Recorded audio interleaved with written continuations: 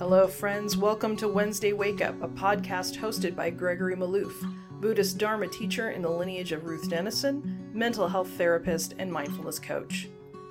Wednesday Wake Up explores the ancient teachings of Buddhism through the lens of Western psychology, neuroscience, and the modern human potential movement.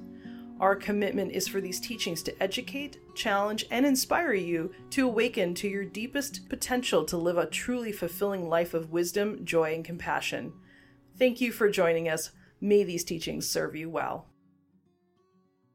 So I think I had mentioned earlier, I'm going to do a few weeks of talks based on this article that I got. This was a translation from Gil Fronsdal. And it's this great talk called Skillful Ways to Evaluate Your Practice. Skillful Ways to Evaluate Your Practice. And I was so excited when I read it because I think it was last year that I did a talk on how to evaluate progress on the path. And in the last 2 years, that was like one of the most popular downloaded podcasts that we had. So when I read the article, it had all kinds of different perspectives and new ideas. So I was like really happy about this. So I'm going to just do a few Dharma talks over the next few weeks based on this article. I'll post the article link in the show notes for the podcast so you can read it. I'll read you the introductory paragraph today, and then I'm going to make some comments on it. And then for the next consecutive weeks, we're going to hit the different topics that Gil talks about as far as skillful ways of evaluating practice. Seemed like a great way of starting off 2023. So this is how it goes. Just a short paragraph, but I'll read the introduction. Gil says this: after a person has been meditating for some time, it's important that he or she evaluate how the practice is developing. Is it working? Does it need adjustment? Is it the right practice to be doing? Can it be improved? Some of this evaluation can be done on one's own, some with a teacher, and some with friends. This should be done in a balanced way, not too little and not too much. Sometimes we don't evaluate enough, maybe because of complacency or excessive reliance on faith in the practice, or even teachings that downplay the role of intelligent reflection. At other times, we might over-evaluate and tie ourselves up in knots. This can undermine our progress. Evaluation of practice. For some reason, I like this topic, probably because I am a perfectionist and a goal-oriented person. I don't know if that has anything to do with it, but I imagine it has something to do with my interest in this subject. I actually think there's another part of this, which is in my own experience as a meditator over the last, 20 plus years, there's been definite times where I felt kind of lost on the path. I wasn't quite sure what I was supposed to be doing. Wasn't quite sure where I was going, and there were times when I was asking myself, is this really working? Is this not working? Is it working the way it's supposed to be? And I'm not the only one who has this experience, that I know. I meet with so many students and have that privilege of hearing so many different people from different places who are meditating have that same question of like, is the practice actually working? And if it is working, how do I know it? What should I be looking for that allows me to say, yes, my Dharma practice is going well? So it's a big topic because there are so many parts of the path that we can be working on. Every one of us has different motivations for being on the path. We have our preferences and our aversions that we want to be addressed by the Dharma. So if we feel anxious, we want the Dharma to deal with our anxiety. If we're experiencing insomnia, we're trying to get the Dharma to work on that. So it might be that we ask so much of the Dharma that at some point we do really need to ask ourselves, what am I trying to get out of this? What am I working on? And is it actually going the way it's supposed to? So in the spirit of that, I wanted to say a few things because I really liked how Gil says that we need to approach this in a balanced way because we can, in fact, tie ourselves up in knots worrying about the goal. We can do way too much clinging about the outcome of our practice, and it can be very distracting, constantly worrying about what's next, what's the next step, what do I do now, and how am I advancing in practice. So it's so true that we can get really clingy with progress and be way too goal-oriented for the Dharma. So that's totally true. And similarly, as Gil points out, we can essentially give up asking questions about the goal and sort of get lost in the practice and not really have a sense of where we're going. We lose the sense of autonomy in the practice, and sometimes we let go so much that we kind of expect the practice to just unfold on its own without participation. That if we just sit on the cushion long enough or for as many days as we need to, that eventually it just kind of works itself out. And, and to some degree that's true, but it's actually equally true that the path does not walk itself. Like the mind doesn't meditate itself. We really do have to be aspirational, intentional, and mindful about what we're doing. And the more we can fall into that pattern of routine and gentle self-evaluation, the easier it will be to notice when we've fallen off the path or strayed from our intentions, and when we're actually in alignment with our values and showing up in the world as we would like to be, which is ideally mindful, balanced, equanimous, right? Generous, honest, these different values that we place on the path that we're, I was about to say striving, that we're gently reaching for. So I wanted to talk just a little bit about some misunderstandings of evaluation, because I know for me, I wasn't able to consistently and skillfully evaluate where I was on the path until I could get over my hangups, which were quite a few, in worrying about evaluating my progress on the path. So I'm going to throw out a couple things here. And these are just some common misperceptions that I come across quite a bit. And I've had every single one of these at one point or another. The first one, which is the simplest, is just that there is this inherited idea that if we spend any time evaluating the goal and where we are in relationship to the goal, then this is going to prevent us from getting there. And I just would invite you to consider it's not the evaluating that's the issue, it's the clinging to the evaluating. And I'll show you in a second here that the Buddha actually invites us to evaluate all the time in the Dharma. In fact, the Eightfold Path is a series of judgments, value judgments, evaluations that we're constantly overlaying onto the world to direct us towards awakening. So it's not that clinging to the goal is really it's not that the evaluating of where we are in relationship to awakening that's the problem. It's how much we're grasping and clinging to that process. Because the Buddha really does invite us to engage in skillful clinging and skillful evaluation. So you can just set aside the idea that focusing on the goal or evaluating progress is somehow a bad thing. You can just put that aside because it's really a part of the practice and it really does fall under discernment. And we'll talk about that in a second.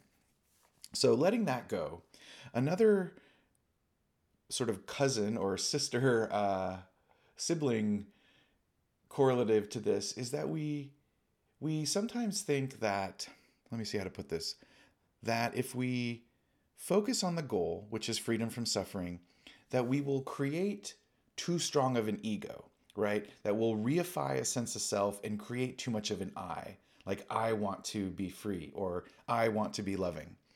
And again, I would invite you to think, yes, that can be a problem if there's too much clinging. But I want to remind you that one of the great things about the Dharma is that the Buddha actually invites skillful clinging, especially in the beginning of the path. And so these are the things the Buddha says are skillful clinging. And I think this is really helpful to remember. So it's skillful to cling to the goal in the beginning, right? It's skillful to cling to the path and the practices in the beginning, caveat. It's skillful to cling and desire a higher form of happiness, a happiness that is non-harming and not dependent on outside circumstances. And the Buddha talks about how it is healthy to cling to a sense of self, as long as it is not interfering with your practice. So in the beginning of practice, we are in fact clinging to the aspiration of freedom from suffering.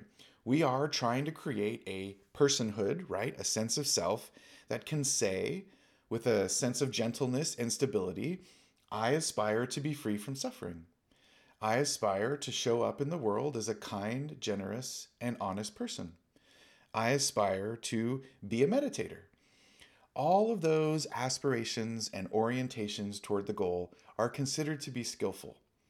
Now, they can have a shadow side, and we can start getting clingy, and we can say any of those things that I just voiced with a sense of arrogance, right?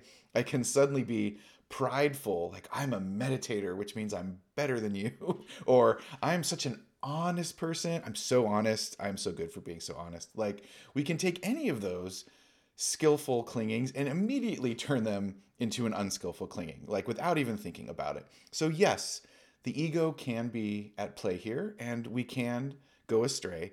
But it's important to know that the Buddha did make a distinction between unskillful clinging and skillful clinging and encouraged us to evaluate ourselves in a way that leads to freedom from suffering. And we can do that. We can set goals and evaluate progress without becoming arrogant and snooty and feel superior or too prideful in our experience. So this really is actually part of the path as long as we do it with a skillful heart.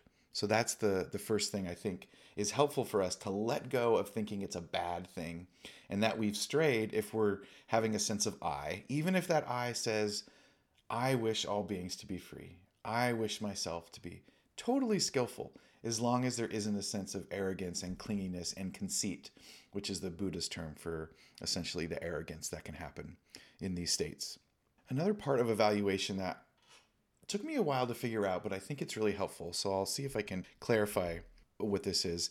Sometimes I think we look at spiritual growth and spiritual practice as being in such a unique, we see it as being such a unique experience that we think that it doesn't abide by the laws of other kinds of personal growth and development. So sometimes we actually think that the regular, I'm going to say laws, although laws is probably a heavy-handed word, but the laws that apply to human development and human growth are somehow different than the type of psychological laws that apply to spiritual development, when in fact, they're actually more similar than they are different.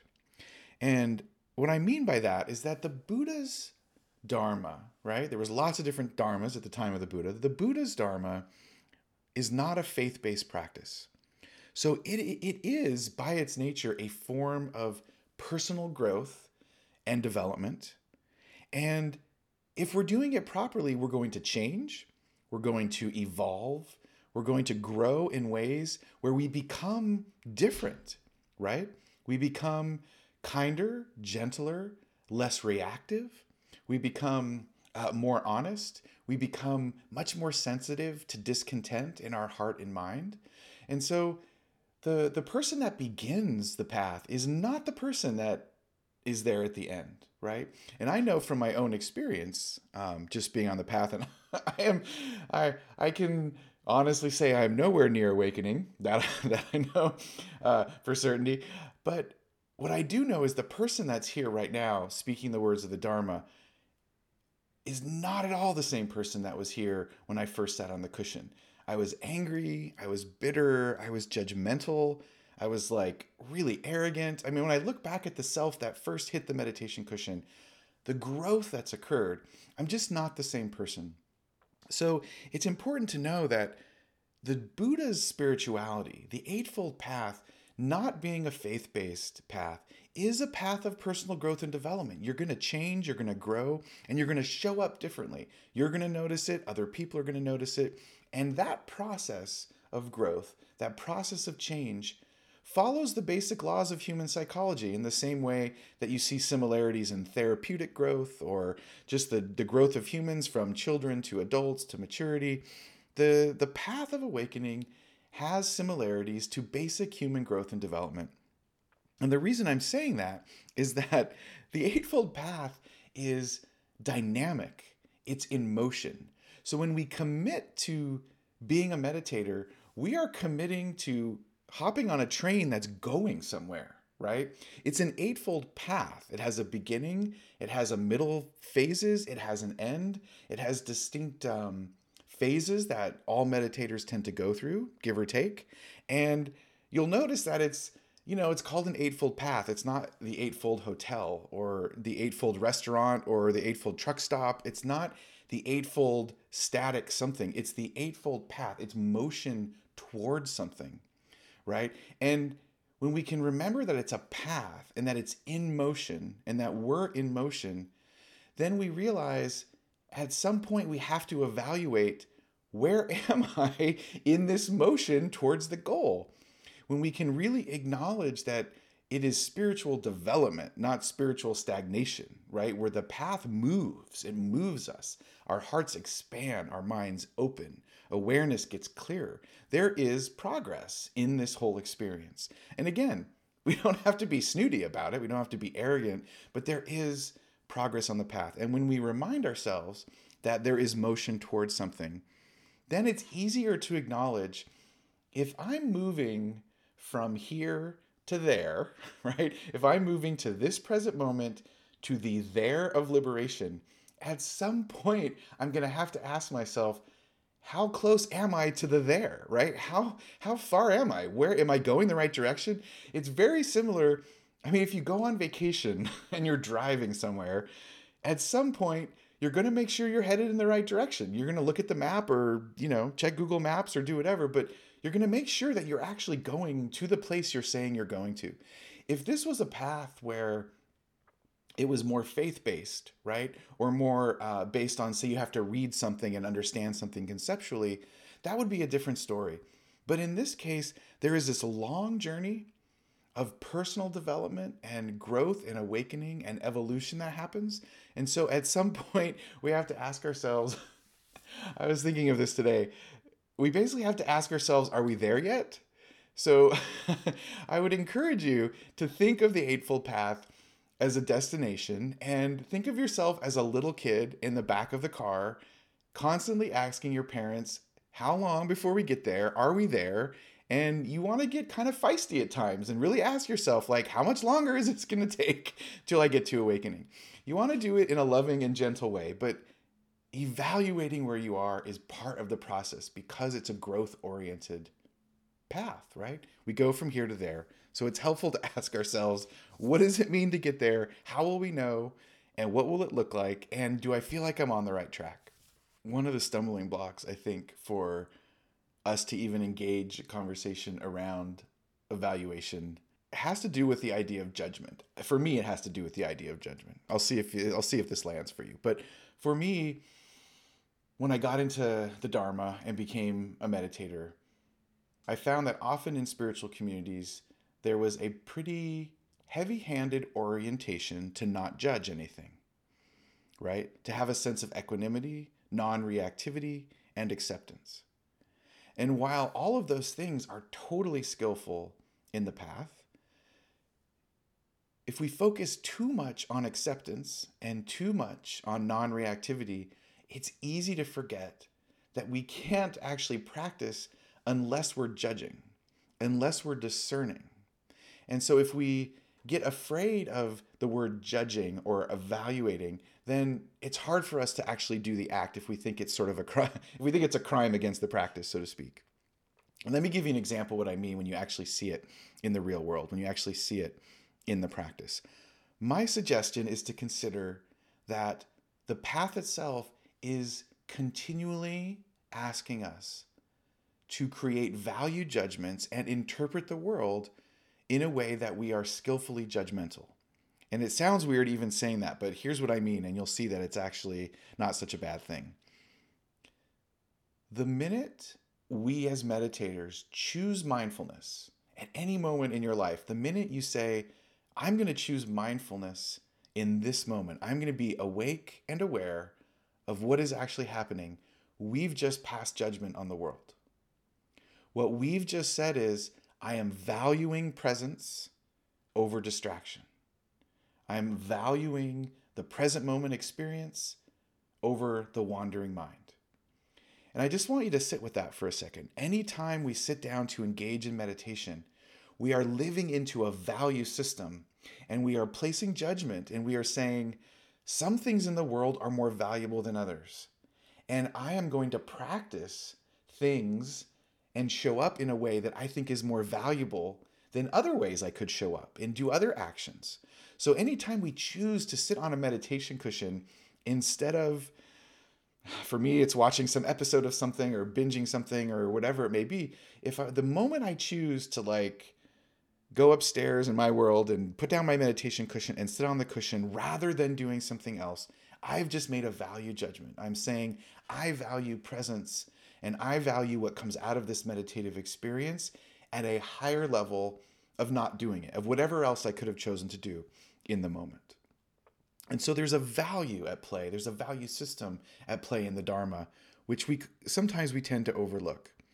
And again, when we're sitting in meditation and the mind's distracted and it's running all over the place and it's clinging and craving and judging, the minute we notice that a hindrance has arisen, and we say to ourselves, thank you for sharing, not now, and we bring awareness gently back to the object of concentration that we've chosen, we've just created and lived into a set of values. We've said, presence is not as valuable as craving. Loving kindness is more valuable than the aversion in my life, the doubt in my life, the fear in my life. And so when we're walking on the path, there is this initial value that we're placing on mindfulness, that we're placing on the path itself, and we're placing on what we think are good qualities that are going to free us from suffering and cause us to do or encourage us to do less harm to ourselves and others. Another example, of course, is the precepts. Now, the precepts is like kind of an in-your-face example. So that one's kind of obvious, but I'm going to say it anyway. The precepts are, of course, a system of value judgments which says this is good and this is bad. Skillful speech, more valuable than gossip. Speech that is less divisive and is timely, and we check in with the person and we see if they can hear what we're about to say, is more valuable to us than speaking without thinking or speaking without being attuned to our heart. So we're passing these judgments that allow us to become more skillful, and we're adopting a system of values moment to moment that is the Eightfold Path. When we look at the Buddha's instructions to Rahula, and this is that, I'm referring to that famous, I can't remember the sutta itself, but it's the sutta most of us know as when the Buddha talks about how Rahula is supposed to evaluate his actions. How do we know that our actions are positive? How do we know our actions are causing harm? And the Buddha just offers a very practical explanation, which is when you're about to do an action and you have an intention, ask yourself, do I think this can cause harm for somebody? And if you think it might cause harm, don't do it, right? Don't do it. Create a value judgment and say, no, I value the non-harm over the harm. And then the Buddha says, if after the action, the immediate response, the immediate consequences, do you see that it's harmed anyone? Has it harmed yourself? Has it harmed others? If so, make a strong commitment that next time you're not going to do that. And then look at long-term consequences. And when you look at the long-term consequences, again, you create this value judgment and you say, I'm really going to look at my actions. I'm going to look at the long-term consequences. And if I really see that there is some harm that's been done for myself, towards myself or others, again, I'm going to value the non-harm over the harm. And so that one's a little more obvious, but I think it helps us to see that discernment, this is the discernment factor, of course, in our enlightenment factors, this ability to overlay a value system and show up embodying those values is a significant part of the Dharma. It's a significant part. Grounding this in mindfulness, I'll say this. Part of the reason that we choose and value mindfulness, right? We value mindfulness because it brings us into the present moment and does what? Mindfulness allows us to look at what's happening and consciously and intentionally create the distinction of harm and non-harm. It allows us to look into the present moment and say, where is the suffering? And if I can see the suffering, can I find the role that my heart is playing in this moment, in this suffering? Can I see the contraction of my mind? And we look at that and we say, I'm going to aspire to a higher value in this moment. I'm going to aspire to think with compassion, to feel with compassion, to be equanimous, to create balance. And so when we enter into the present moment, part of the reason we're doing it is so we can create really skillful value judgments, so we can show up kind and generous and happy. So that's one way of looking at this need to evaluate and judge our practice as we're moving forward, that the entire practice is like this. We're constantly evaluating. So it's not anything, it's not separate from the path. It is a huge portion of how we approach our practice. I often, as you know, like when I look at the enlightenment factors, I often refer to them as heart-mind qualities because the Buddha pretty much describes it as that. But one could also say that the heart-mind qualities are the things that we value the most as meditators.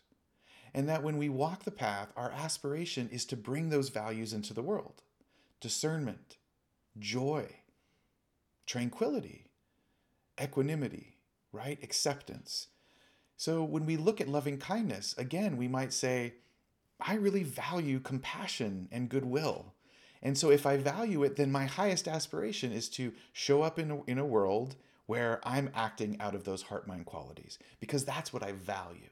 And so I've made this baseline judgment to look at the enlightenment factors as the higher qualities of my being that I would like to aspire to. And when you look at the Eightfold Path, the way it's laid out,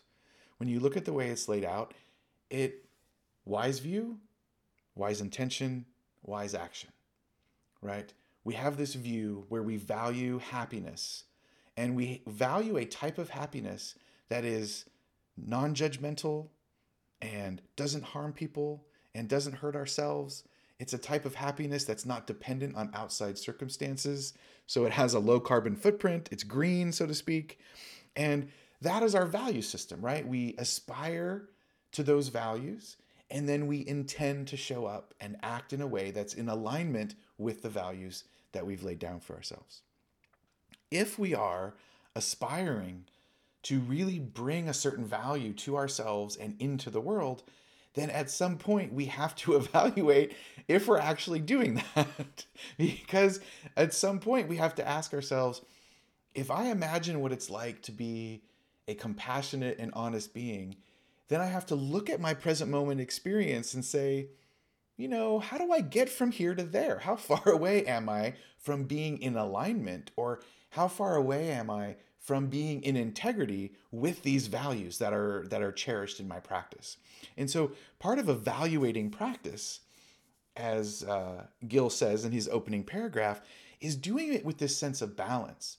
We don't want to get lost in constantly evaluating, but we do have to ask ourselves, am I in alignment with the values that I'm seeking with my practice? Am I in alignment with balance and equanimity and compassion and generosity? I was just thinking of this. I started doing this thing probably a couple years ago. I'm laughing because, when I was, okay, I'm going to go back. As a little kid, I was really always very embarrassed to say I'm sorry. I came from a household where there was a lot of shame-based kind of behavior stuff. And so saying sorry was like a real shaming experience. Having to say you're sorry was like something that was really uncomfortable. So it took me many years as I got older to get comfortable with honoring being able to say, hey, I did something wrong. I'm sorry I hurt you. And in the last few years, in relationship to this idea of the Dharma, where I see myself aspiring to bring certain values into my heart and into my mind and show up with actions that are in alignment, when I do something that I notice harms someone, oftentimes what I'll say is, I'm really sorry because what I did is not in alignment with my values. And the apology is not some abstract shaming. It's just me being honest, like that which I did and you felt harm was me being out of alignment with what I'm trying to be in the world. And I'm sorry it hurt you, but it's also a way for me to acknowledge I'm off track. I'm aspiring to be kind, and I was rude and snippy to this person. It's like, that's not how I want to show up. So I'm sorry. I want to show up as someone who's patient, and I'm sorry I wasn't that in the moment. So for me, what I've come to do to evaluate and keep myself on track is just to ask myself, am I in integrity with how I want to show up? And if not, what is the clinging? What is the grasping? What is the craving? What is the fear? For me, it's a lot of fear. What's the anxiety in this moment that's causing me to contract my heart and not being able to show up fully with the person, or inauthenticity in the circumstance, whatever the case may be. I think I'll pause there. Let me give a little recap here. When I saw Gil talking about evaluating practice, like I said, I was so excited. But what really excited me was the fact that he talked about it doing it in a balanced way. So he acknowledges that there's a shadow side to being too evaluative. And if we look at this in light of the 7 factors of awakening, we're always looking for balance, right? We're always balancing. We're balancing mindfulness with distraction. We're balancing discernment with equanimity. We're balancing joy with tranquility. We're always balancing skillfulness of our practice. And if we can get comfortable with checking in with ourselves and evaluating, the practice moves with so much more ease, right? So much more ease. It allows us to look at the map on occasion and say, I've been traveling. The last rest area was 200 miles. Maybe I should pull over and check in. Maybe I should grab a cup of coffee, make sure I'm alert, So checking in really is an act of self-compassion, right? It's an act of just making sure we're on the right track. It's not meant to be, oh my gosh, I'm not enlightened yet. It's not meant to be an overly critical or shameful act. It's just a joyful part of the whole process of movement on the path. So I would invite you to do any evaluation of your practice with an open heart and an open mind, and remind yourself that it's just a check-in. I'm going somewhere. Where is it? Where is it that I'm going? I just remembered that this is decades ago now. I took a cross-country trip, and I drove, some friends and we drove from, was it Portland? Might have been Portland. Yeah, it was actually. No, Seattle. It was from Seattle. So we drove from Seattle to the East Coast and down, and we spent a summer traveling. And there was a point where I was driving, and I believe it was in Iowa, and we got off at a rest area, and I got back on going the wrong direction, and it was like an hour and a half late. And in my defense, there was just a lot of crops, and open space. So in my defense, I didn't know what was going on. And then I just kept looking and just thinking, God, I feel like I've seen this before, but I couldn't really put my finger on it because it all looks so similar. And sure enough, I drove 100 miles or something before I realized that I had been going the wrong direction. And so, it's helpful to check in, no shame involved. Sometimes you're going the wrong direction. No big deal. You just pull off, get back on, head back the other way, and hopefully the rest of the folks in the car aren't noticing, and it's fine. You just keep moving. So I would invite you to enjoy evaluating your practice with a sense of lightheartedness. All right. So for the next few weeks, we're going to go through Gil's article here, and he has 6 different things he encourages us to do with evaluation. So in the next few weeks, we'll go over those, and I'll give you some feedback on how you might do it. And it will be a joyful endeavor. Well, thank you, my friends, for your kind attention. It's so nice to be here. First talk of the year. I'm so excited to be with you. For those who have to go, be well. If you can stay for a few minutes, we'll conclude with some metta. Good to see y'all.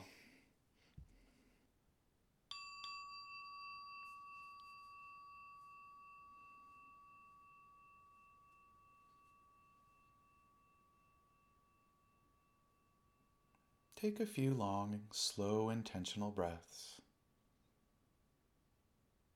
filling up the body with breath energy, releasing the stress on the exhale.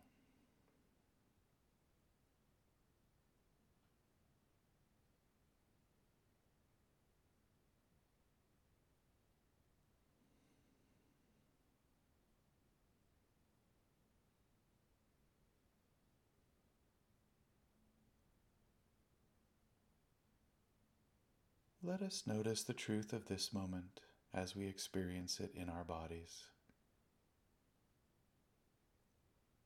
Noticing the shape and form, the space we take up in this room.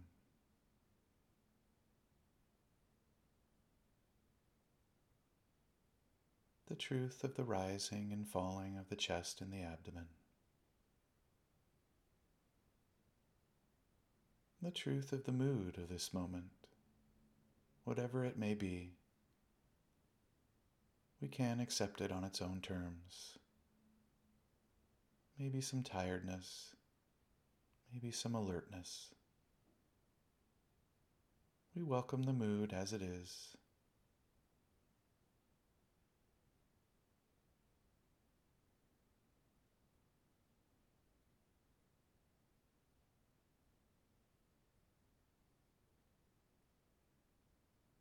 Let us bring some awareness to the part of the body called the heart.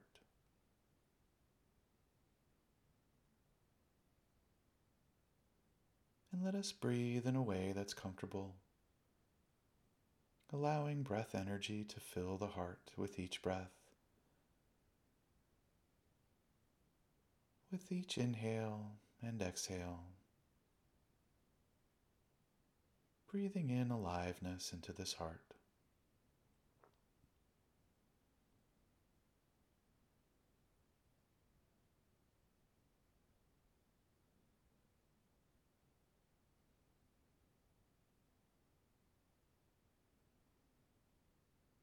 And with attunement to this heart,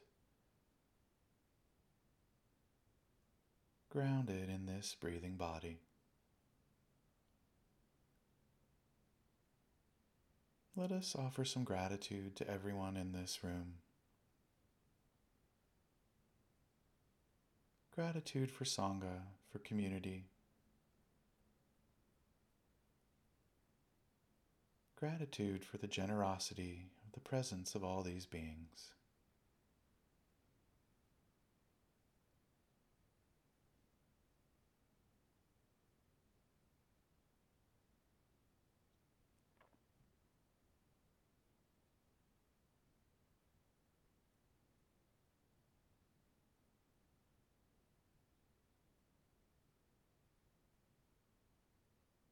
And let's remind ourselves that our ability to be here tonight, this privilege of practice, is accompanied by a high aspiration, our highest value, that our healing, our growth, our transformation be of benefit to all beings.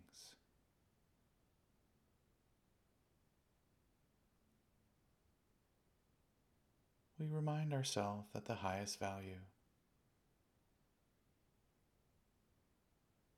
is that all beings be free from stress and discontent, and that all beings know true happiness, true freedom from suffering in this very lifetime. May all beings be free.